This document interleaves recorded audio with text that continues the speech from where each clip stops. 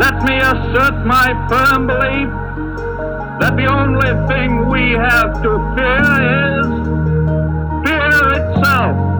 Remember, just because you're doing a lot more doesn't mean you're getting a lot more done. Don't confuse movement with progress.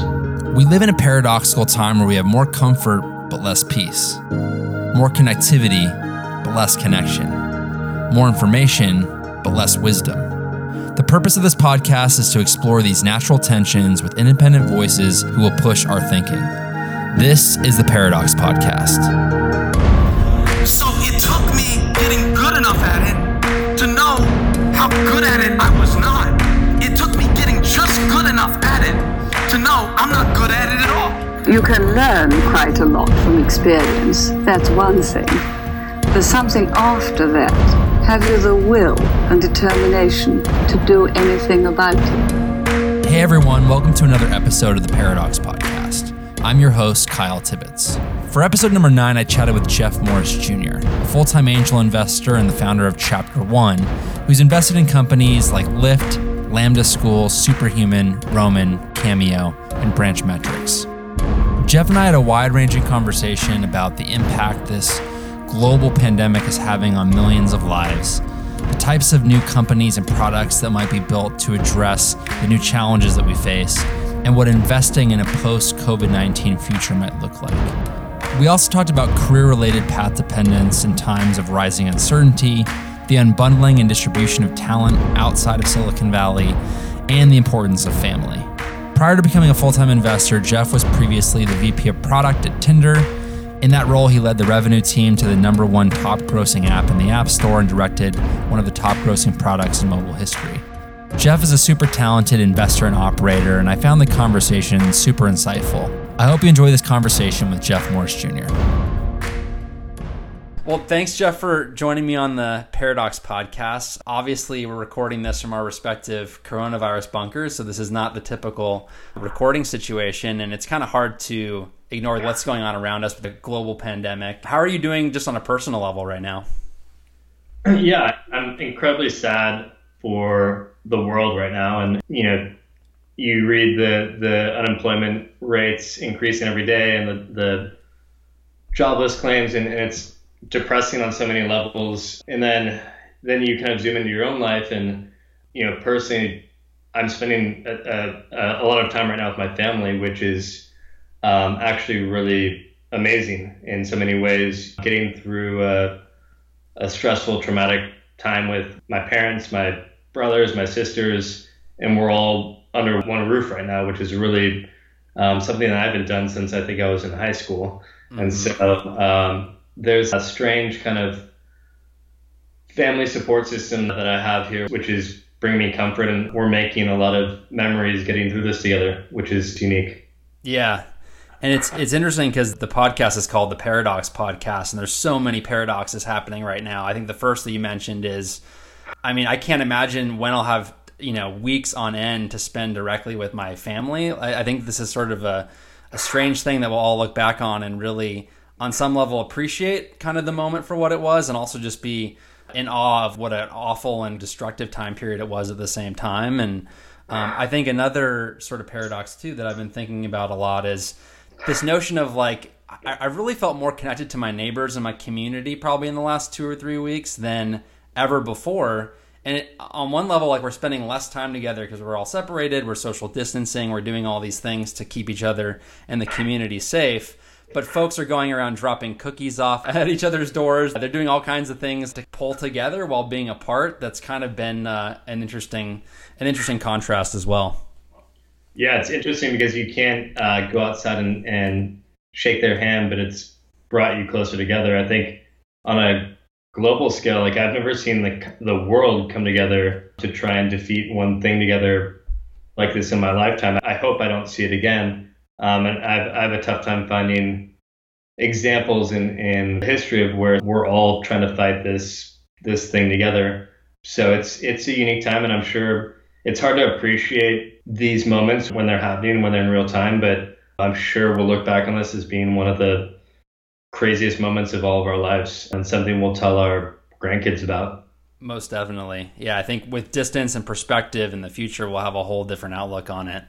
As a full-time angel investor through your fund, Chapter 1, obviously you're having a lot of conversations with founders in your portfolio, helping them navigate a turbulent, to be honest, totally unprecedented time period. I think we both remember 2008 on some level. I obviously wasn't up here in Silicon Valley for the crash in the early 2000s, so I don't remember that apart from just sort of a conceptual understanding of it.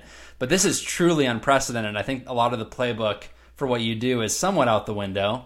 But talk to me about some of those conversations you're having and how founders are feeling right now as they deal with just tremendous levels of uncertainty, above and beyond what they normally would as a founder, which is already a high level of uncertainty. Yeah, so last week I sent all the founders I've invested in an email just saying, like, for the next 60 days, I'm completely at your service for whatever you need me for. And that's led to probably a dozen phone calls. I think it really depends on the stage you're investing in. So for me, being an early stage investor, most of the companies I invest in are still pretty small, especially I just started deploying through a new fund. Those are all like less than 10 people teams. And so there's not a lot of room to do layoffs, or luckily not a lot of really dramatic shifts that you need to make. And then you talk to some portfolio companies who their business is doing really well in this period, which is interesting. So, two examples are D2C companies. One's Misfits Market. They deliver produce and vegetables to homes. Another's Public Goods.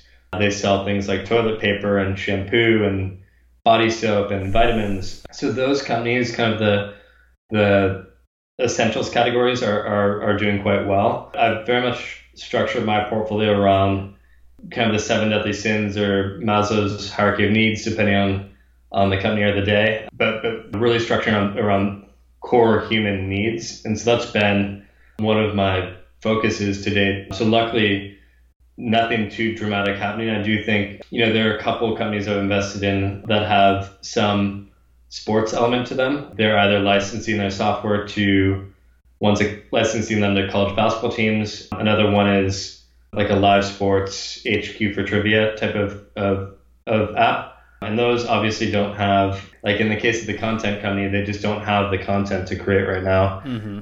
Adjustments being made in real time. But I think the tougher conversations are probably happening more at the growth stage. And so companies who have raised money at high valuations where the public comps are maybe 50% less than they were 2 weeks ago. And suddenly those companies are having to, especially the ones who are thinking about fundraising, are having to make really hard decisions right now about possibly raising at down rounds. But I think I'd be a lot more stressed as an investor if I was maybe a growth stage investor right now.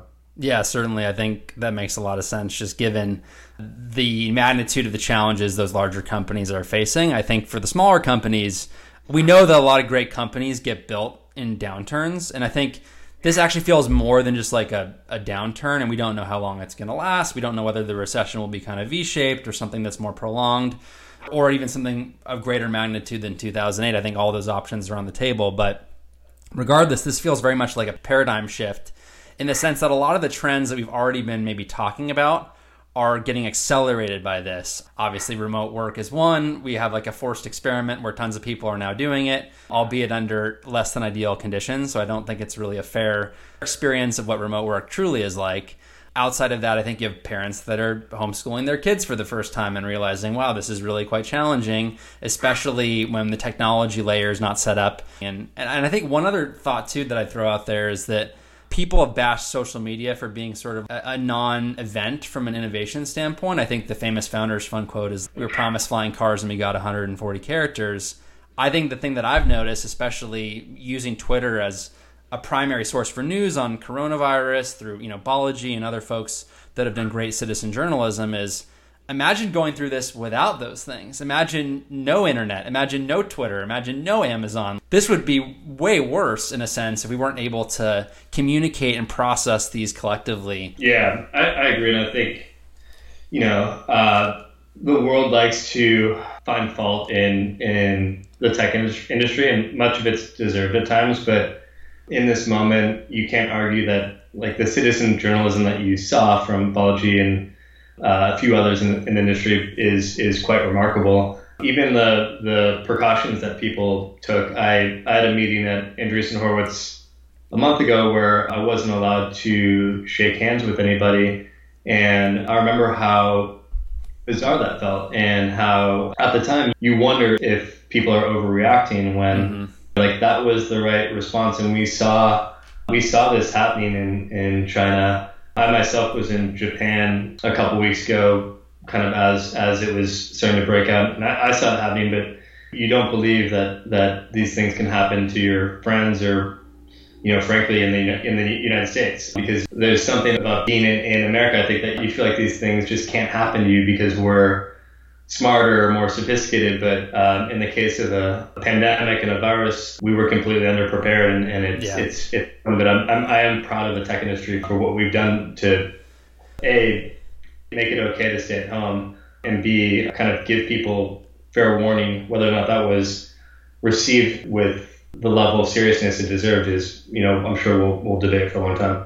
Yeah, I think those are all great points. In terms of our response and being caught off guard, and if you compare us to, say, a culture like Japan, where I think something like 80% of folks are wearing masks on a regular basis, they sort of, in their cultural DNA, are sort of set up to fight something like this more naturally than us. I think if you look at our response, it was definitely slow, certainly at the governmental level. I think there's tons of historical ties. If you look at World War II, we were just very slow to get involved. We had like a super outdated arsenal to fight an enemy like that.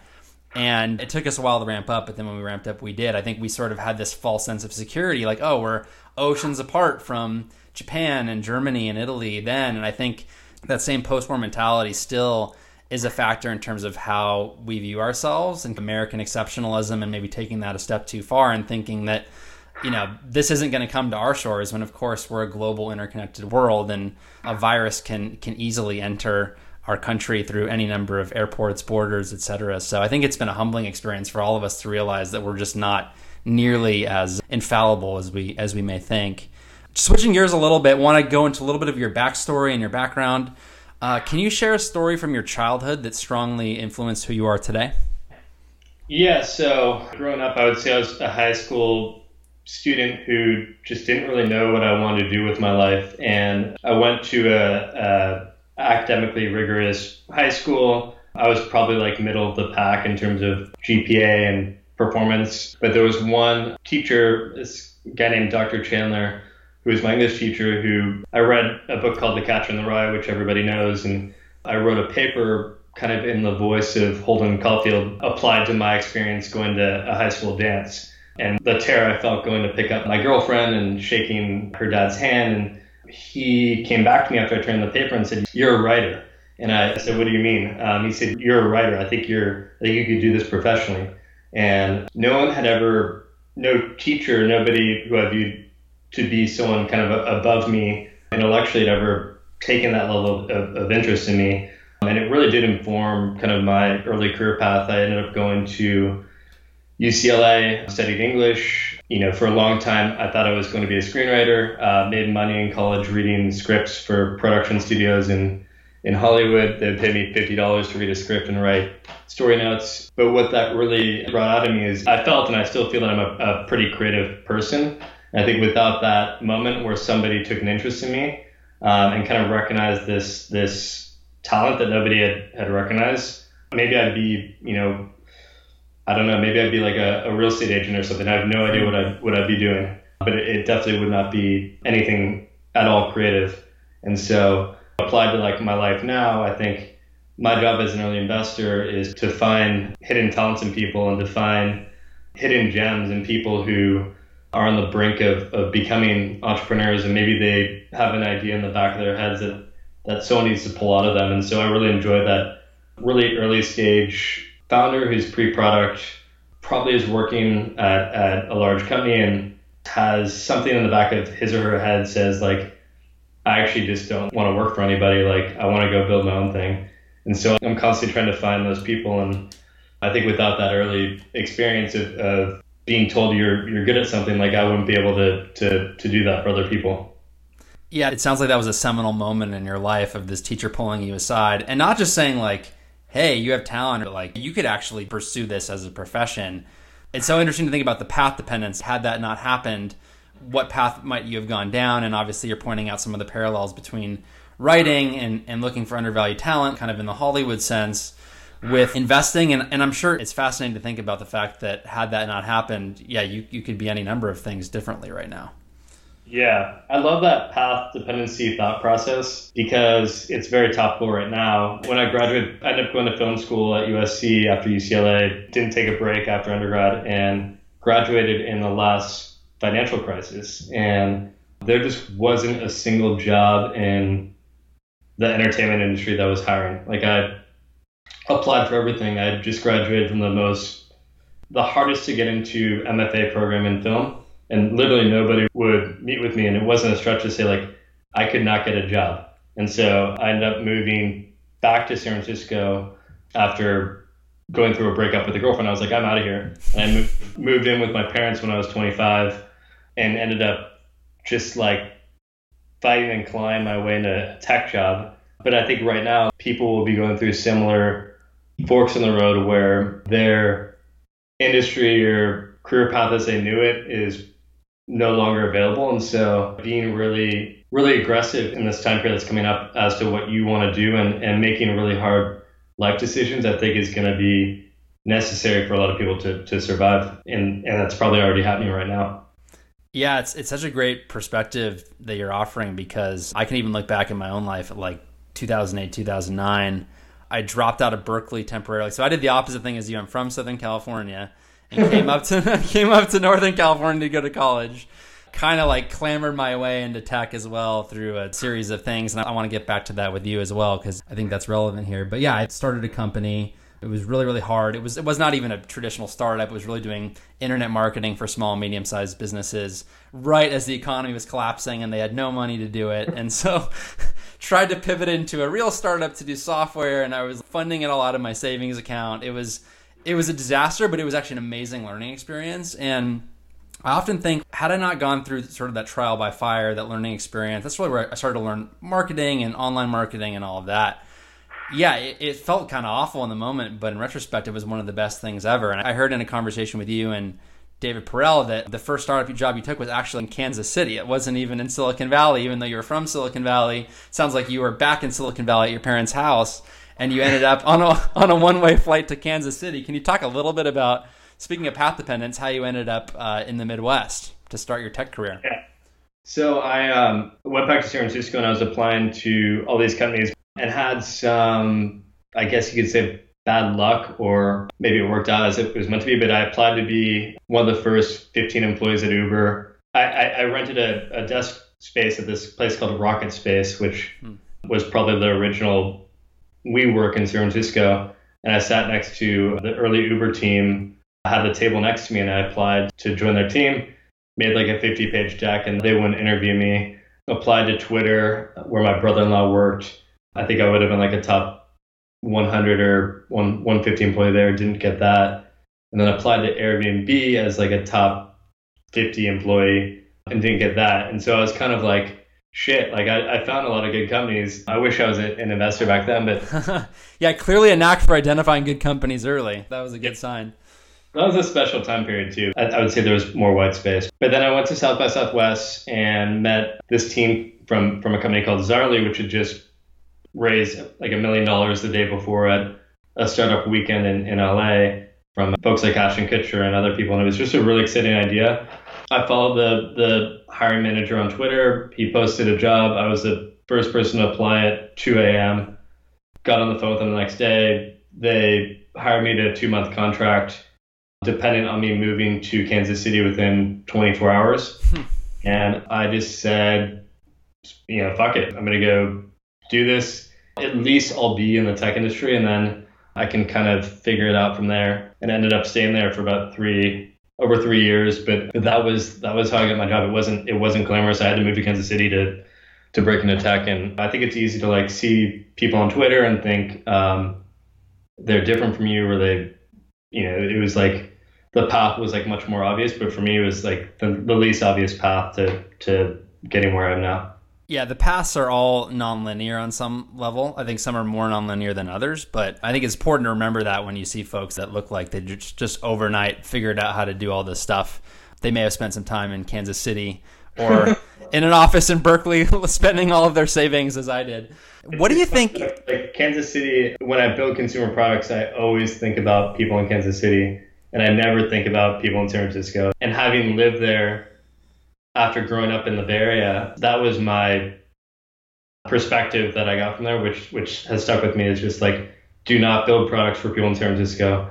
That's like the death of consumer, specifically for consumer. If you're building SaaS, like, of course, build for San Francisco. But that was a great lesson that I think about that all the time. Were there any other lessons, whether it was spending time in Kansas City for the first startup you worked for, or coming to LA, working with Tinder for a long period of time? Were there any other lessons beyond just, hey, don't myopically focus on this very narrow group of people that are affluent in a big city that, you know, might want to do Uber for X, Y, or Z and pay exorbitant amounts of money for some premium service? Were there any other lessons beyond sort of who you build for that you pulled from just those experiences being outside of kind of the core of Silicon Valley?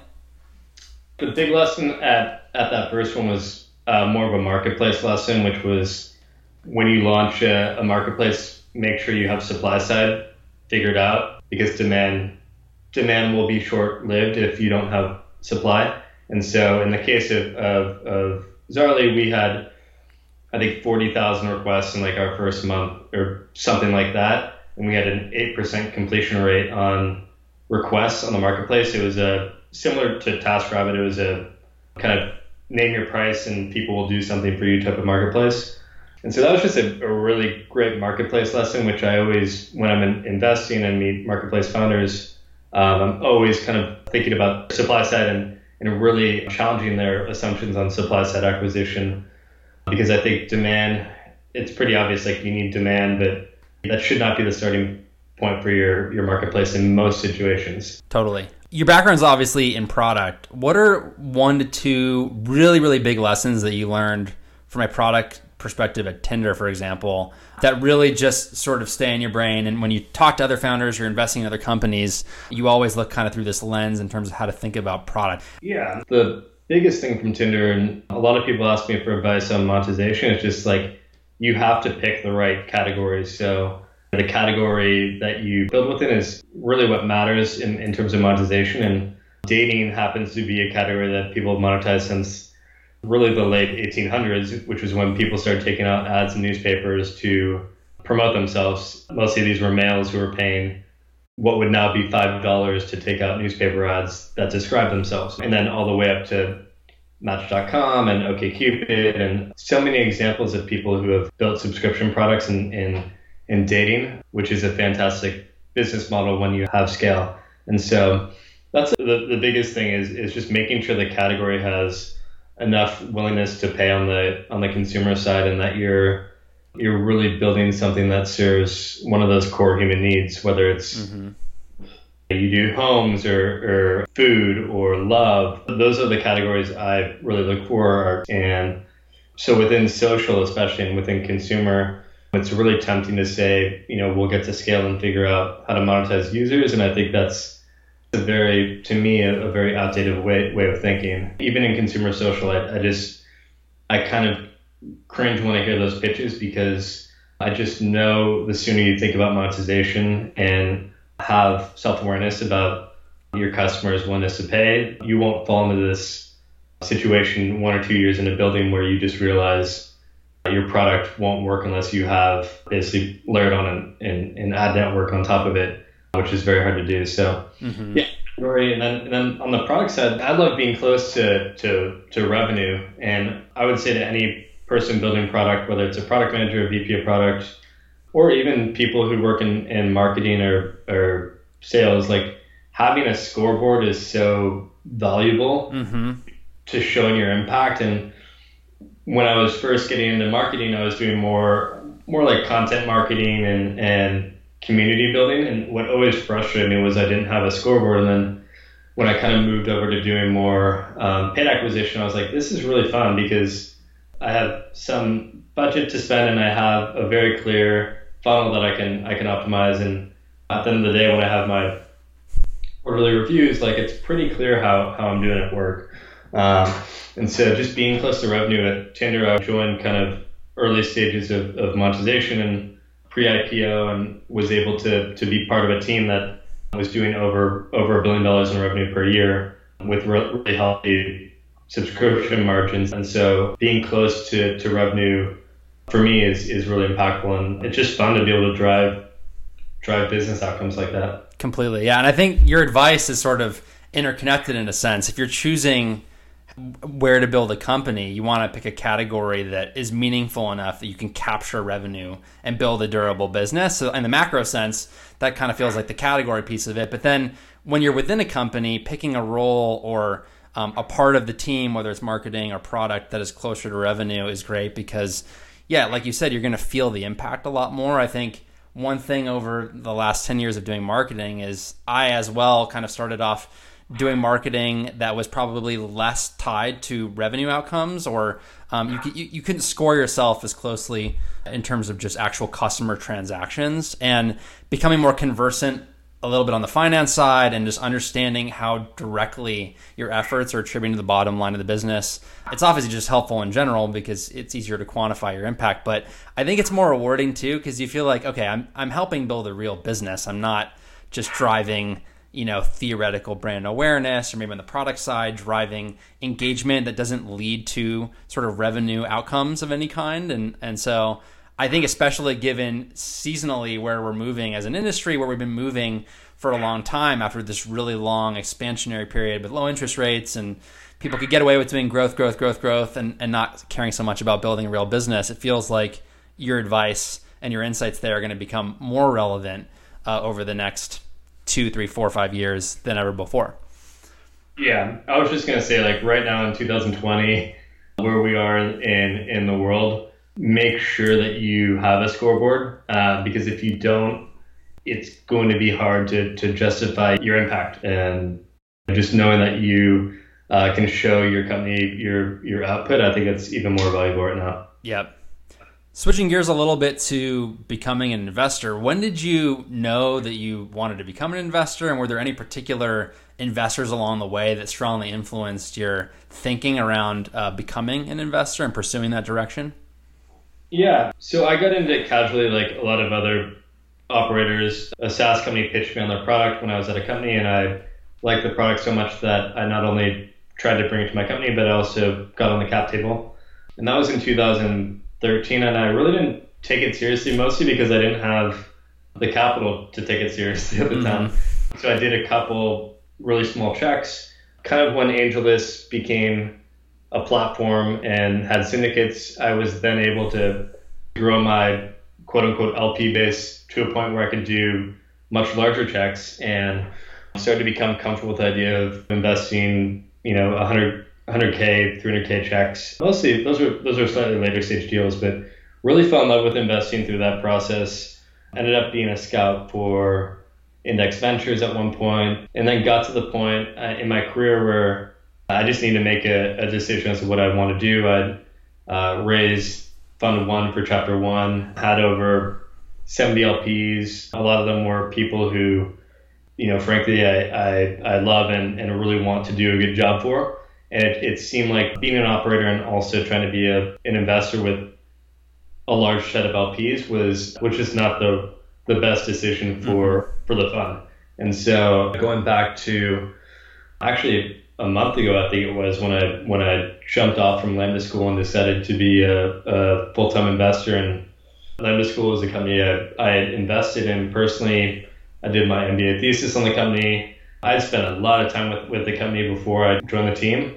And so after I joined, it was tough because I love what they were doing. I love my teammates, but my heart was just really in a different place. And that was tough to tell my teammates. And it was also, it's one of those things where people are going to ask you like what went wrong. Right. And I wrote a blog post about like the truth is actually nothing went wrong at all. It was literally me just having to follow my heart. And I think so many times in life you make career decisions based on optics and what people think you should do. And so in this case, like maybe staying to the 1 year date would have been the best LinkedIn story. But I've just decided in my career that I don't really care about that stuff, and making really tough decisions quickly is what's most fair to your team and most fair to yourself, because we all have a limited number of years or however long it is to do what we're doing, and you should just really value your time. So that was what happened recently, and it was it was bittersweet to say the least. Yeah, I mean, it's very, very hard to do one thing well. It's hard to be a great investor, and there's investors that spend decades just becoming very good at that. But doing two things well is impossible. And I think that there was probably a period where, especially as you were ramping up on the investing side through doing the AngelList Syndicate and working at Tinder, it was a great way to get started as an operator angel, but you reached that point where you sort of had to choose operator or angel. You couldn't continue to mash those two things together. And so it's tough to make that leap, I'm sure, on some level, because I'm sure there's aspects to operating that you maybe miss, or there's a learning curve that you theoretically would have continued on the product side, but that would come at the clear cost, at the opportunity cost of continuing to climb the learning curve around being a great investor, which sounds like is your true passion deep down at your core. Yeah, it'll be interesting to see. Agree with everything you said. The tools available to be an operator and an investor, and the number of scouts in the Valley, and the number of operators who have access to capital. We've never seen anything like this. Mm-hmm. And I, on a personal level, saw how hard it was to do both, especially as you manage teams. And I just don't know how this will all play out. I think on an employee level, like, you want to be supportive of employees following their passions outside of work. And the way I always thought about investing was, it was actually what I like to do when I went home at night. I'm not a gamer. I don't watch a lot of TV. I like to think about investing. But, you know, there's some point where, like, it's impossible to do both to the best of your ability. I just don't believe, unless you're like Jack Dorsey DNA and you just have like some superhuman ability to multitask. Yeah. I found it to be towards the end very, very hard to do both. Yeah. No, I can totally understand. I made my my first angel investment maybe about a month ago, and in fact they just kind of publicly launched its company actually in the education homeschooling space. And cool. It's just been fun to, again, nights and weekends, jam with them on marketing and exercise my brain in a slightly different way toward a different problem set. Like you said, I don't game. I don't have tons of hobbies. I go running, every day, and I have a 2-year-old daughter, so she takes up a lot of my time, which is how it should be. But I can totally see how it's not scalable to do both. And that's just literally writing a first check. And so it's going to be fascinating to see how the operator angel thing plays out, particularly in this new environment that we're in right now, as we're in the middle of this health and economic crisis to some level. So kind of looking ahead, and again, we're in an incredibly uncertain situation. No one knows how the coronavirus thing is going to play out. But in terms of themes and companies that you're excited about emerging out of this uncertainty, what are some of the things that are really top of mind that you're seeing as you're talking to founders, or that you've been thinking a lot kind of independently about, that you think are going to be more relevant in the post-COVID-19 era, which hopefully that's sooner than we think? But what are some of the themes that feel especially relevant now that maybe felt less relevant before? Yeah, and I think some of these were happening before, but they'll just be accelerated. And I guess before I go into the themes, I do think Q2 on a founder level will be really interesting, because I think a lot of people will be building companies to solve many of these problems, because now I think there's new white space to solve, which whenever the world changes, the needs of consumers and companies changes. But the areas that I've focused on and I think will have interesting moments are obviously job markets. I think we already have 3 million folks in the past 8 or 9 days who have become unemployed. So what do you do with that group of people to make sure they get back to earning income sooner than later? And so that's an interesting market. I've always been really interested in just reskilling and upskilling. So, the Lambda schools of the world, are there different versions of that for other verticals that will now be more necessary? I think we've all seen the collapse of the healthcare system in many areas. There's been a nursing shortage in the US for many years, and I think, we'll continue to see marketplaces emerge to fill those gaps. And then, I think there's probably going to be some level of acceleration of remote work, which, I've talked to actually a lot of companies who, in my portfolio, who are feeling a lot more relaxed right now because their physical costs are so low that they just feel like they can get through this a lot easier than companies who are centralized. And so the remote work piece will be more interesting. I also think on a company level, there might be some responsibility to offer work from home infrastructure and processes, regardless of whether we're in a pandemic or not, because if this happens again, companies will have to be prepared to offer this type of work situation again. And so I feel like there's very few companies in the world that know how to do remote work very well.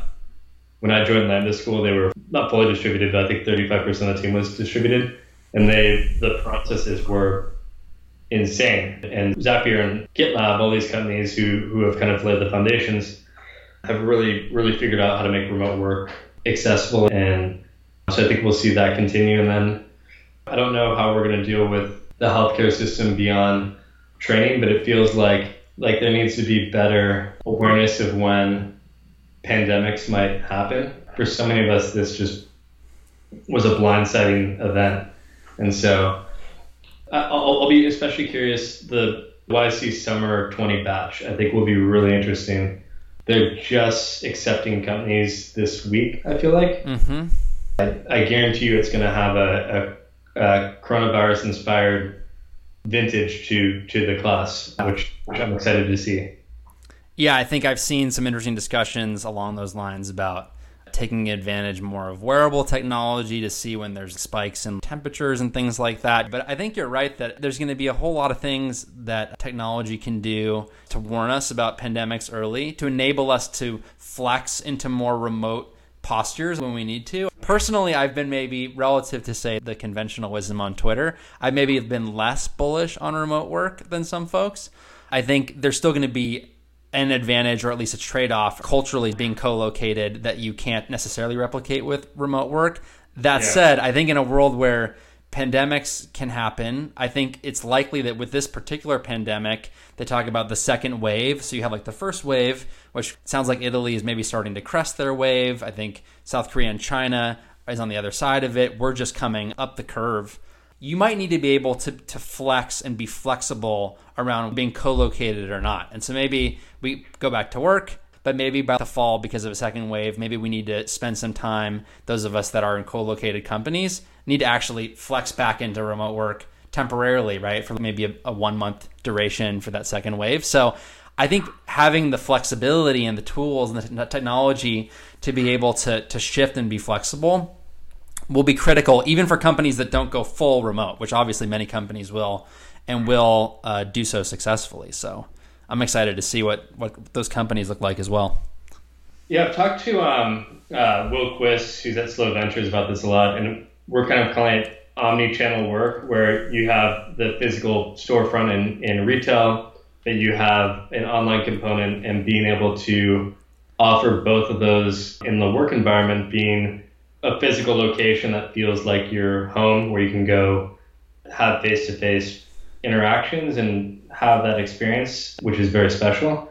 But also, like you said, being able to flex out as needed. So if you have a pandemic, or I'm personally sick, or whatever the situation is, the company's just better prepared to support you. And it feels like that's where the world is going because of health reasons, but also rising real estate costs, talent workers, the globalization of technical talent. Like, there's so many shifts you could talk about that are pointing us in this direction. And I think we're going to get there sooner than we thought. Yeah.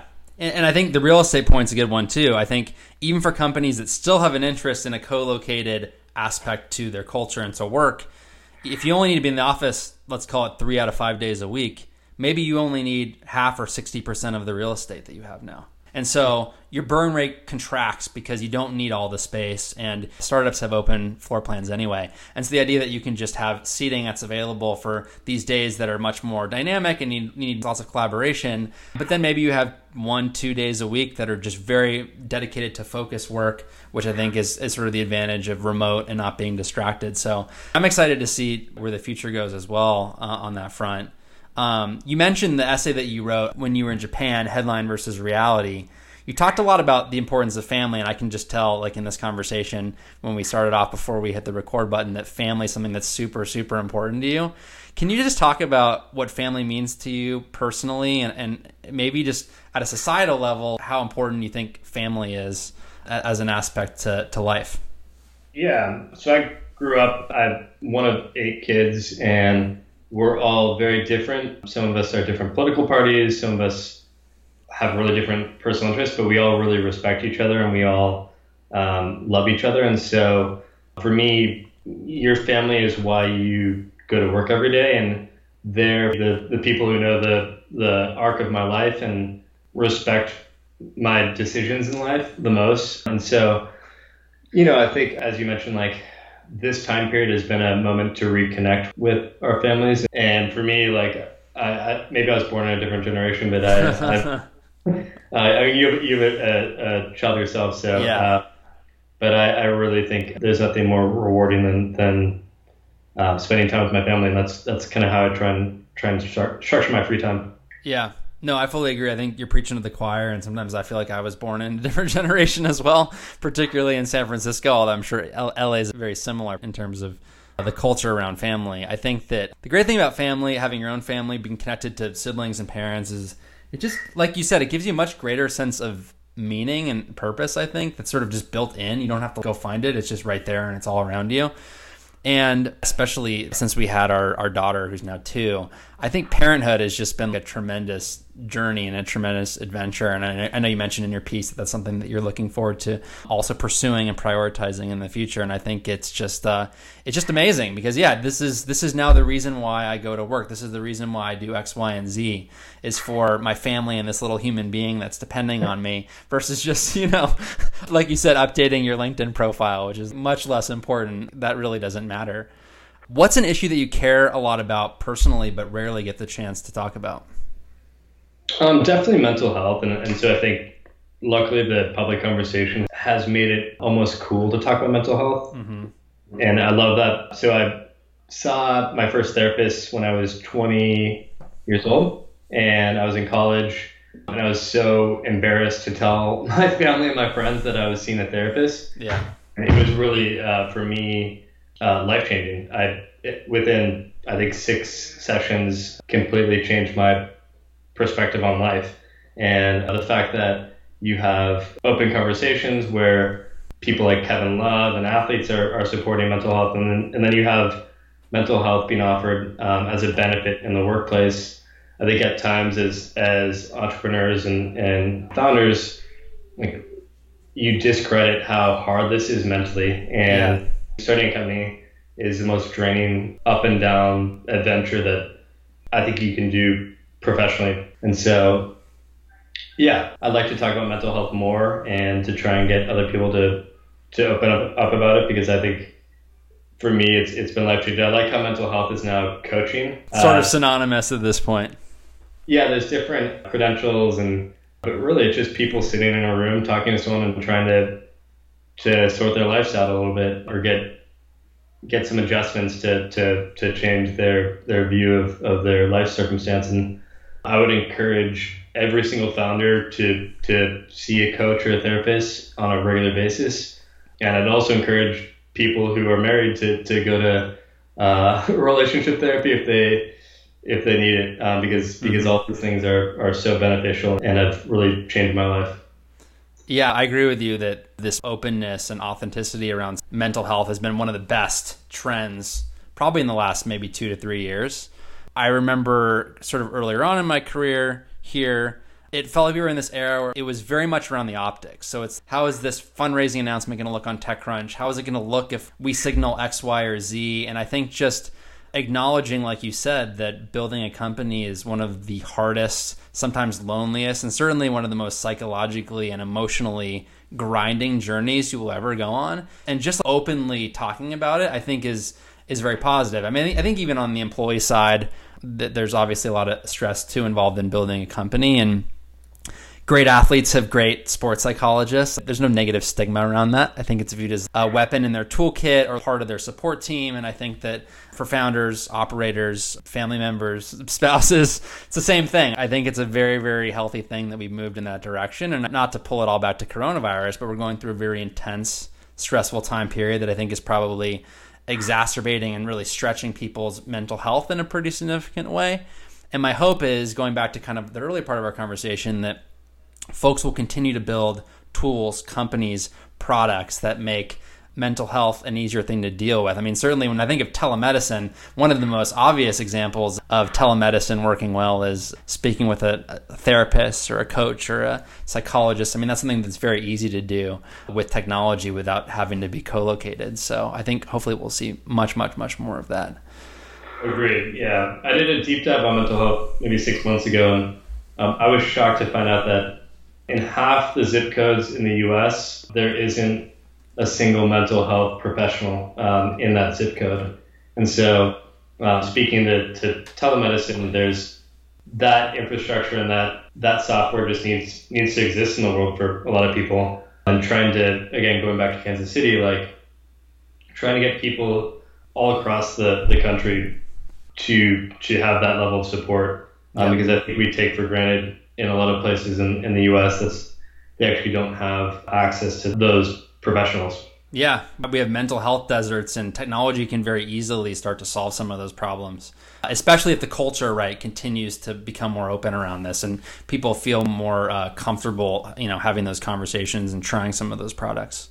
The last part of the podcast, and we're in the final few innings here, are questions that I ask every guest, and you can take it in any single direction that you want. There's obviously no right answer. The first is just a riff on the now famous Peter Thiel interview question.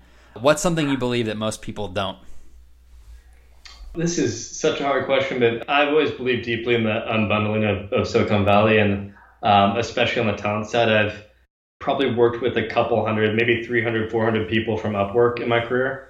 And so many of those people, I'm like, if you lived in Los Angeles or San Francisco, like you would easily be the most hireable person. And I just fully believe in the unbundling of talent across the world. And so I don't know if that's controversial, but I think there's people all across the world who are just as talented as the people who live in San Francisco. And if they just had access to the same opportunities, I think they would be amazing employees. And so that's something I'm promoting actively and have hired for in the past a lot. Yeah, that makes sense. But one thing that I've talked about with a few folks is this idea that maybe the actual location of Silicon Valley, and you're from the Bay Area, so maybe you have a better insight into this than me, maybe it becomes almost like a university town. Maybe it's like a lot of the ecosystems there, a lot of the great companies are there. And so maybe you go there, you do a tour of duty, and you bounce out and go to Kansas City or something to build a great company. Do you think there's any credence to that potential philosophy?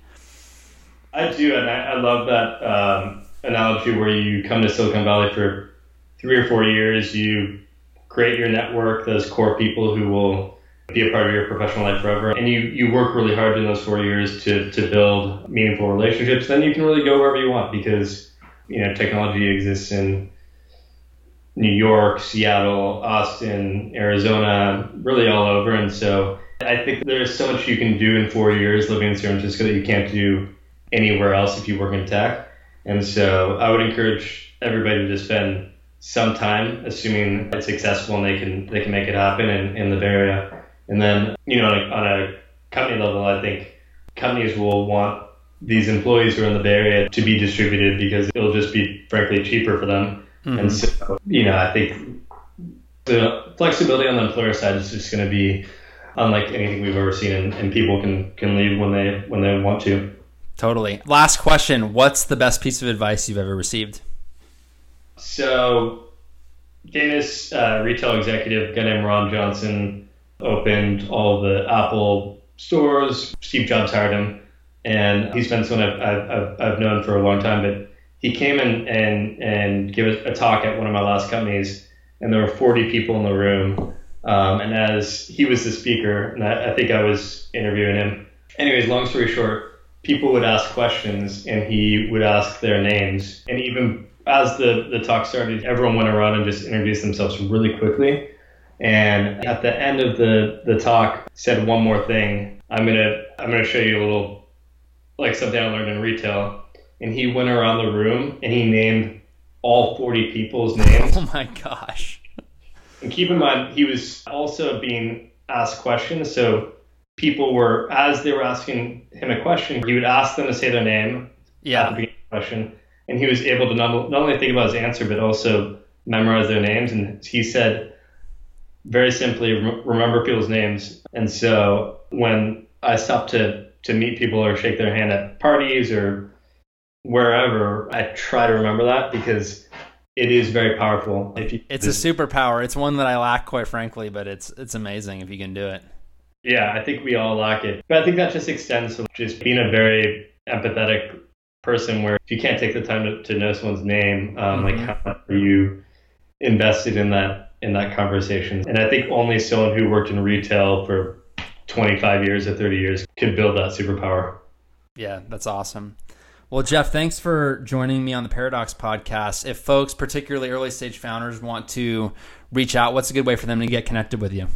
Yeah, so it's Jeff at chapter1.vc or JMJ on Twitter is probably the best way. And I'd love to talk to anybody who's starting companies and generally speaking and try to make myself available. So let me know. Awesome. Thanks so much for joining us. And yes, folks, go follow Jeff on Twitter at JMJ. You will not be disappointed. He has great tweets almost every single day. Thanks, Jeff. Thank you. We appreciate you taking the time to join us for this episode of the Paradox Podcast. We're aiming for commute-length conversations with original thinkers that will push your perspective and pull you into the marketplace of ideas.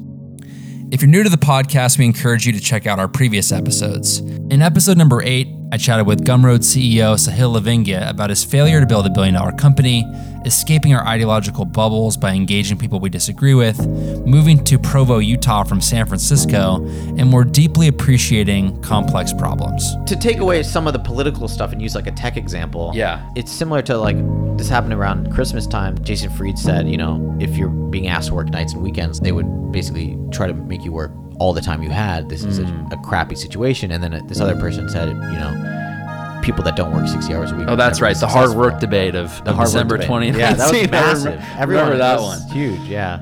It was kind of funny how big it became, actually. I guess that's what happens on the holidays. No one wants to talk to their family. Yeah. But it was interesting because it was the same thing. Like, they actually were not arguing. No. Totally fundamentally different things. Someone was saying, if you want to be successful, you're going to have to work really hard and work 60 hours a week. And right. What he actually said was, anyone that's been successful has worked 60 hours a week in their 20s, something like that. Yeah. Which is probably true. Yep. Also, everyone agreeing with that, founders and CEOs, or at least early employees had equity in whatever they were building, right? Jason Fried had said nothing about that. He said, if an employer asks you to work nights and weekends, if there was more time, they would ask you to work that too. Sure. No equity, no ownership, work. It's just fundamentally different conversation. They're separate, mutually exclusive ideas that actually don't even necessarily conflict. But they don't actually conflict at all. They got turned into two narratives, and it was like there's the work hard, 60-hour a week side, and then there's the 40 hours or less, or anything else is evil. But actually, no one, in my opinion, it was basically a bar fight, but no one was fighting. It was just like everyone agreeing over here and everyone agreeing over here, and this like tension existing. Yeah. And I just see that all the time. It's kind of the same thing. I feel like people think there's a fight happening. Sure. I don't know the answer to this. I was thinking about writing an essay at some point called How to Disagree on the Internet, or Software for People Who Disagree, and I literally couldn't figure it out. So that's where I stand. It's a hard challenge. A quick housekeeping note. We just launched a new website for the podcast at paradoxpodcast.co, which will have all episodes and everything you need to know about the podcast. If you enter your email address and subscribe, you'll get new episodes sent directly to your inbox 1 to 2 days early. And you can always drop us a line on the contact form. We read every single message and really value constructive feedback. That's a wrap for this episode of the Paradox Podcast. If you'd like to connect, you can follow me on Twitter at Kyle Tibbetts. If you enjoyed the episode, please rate and review us on iTunes to spread the word. And until next time, take care of yourself.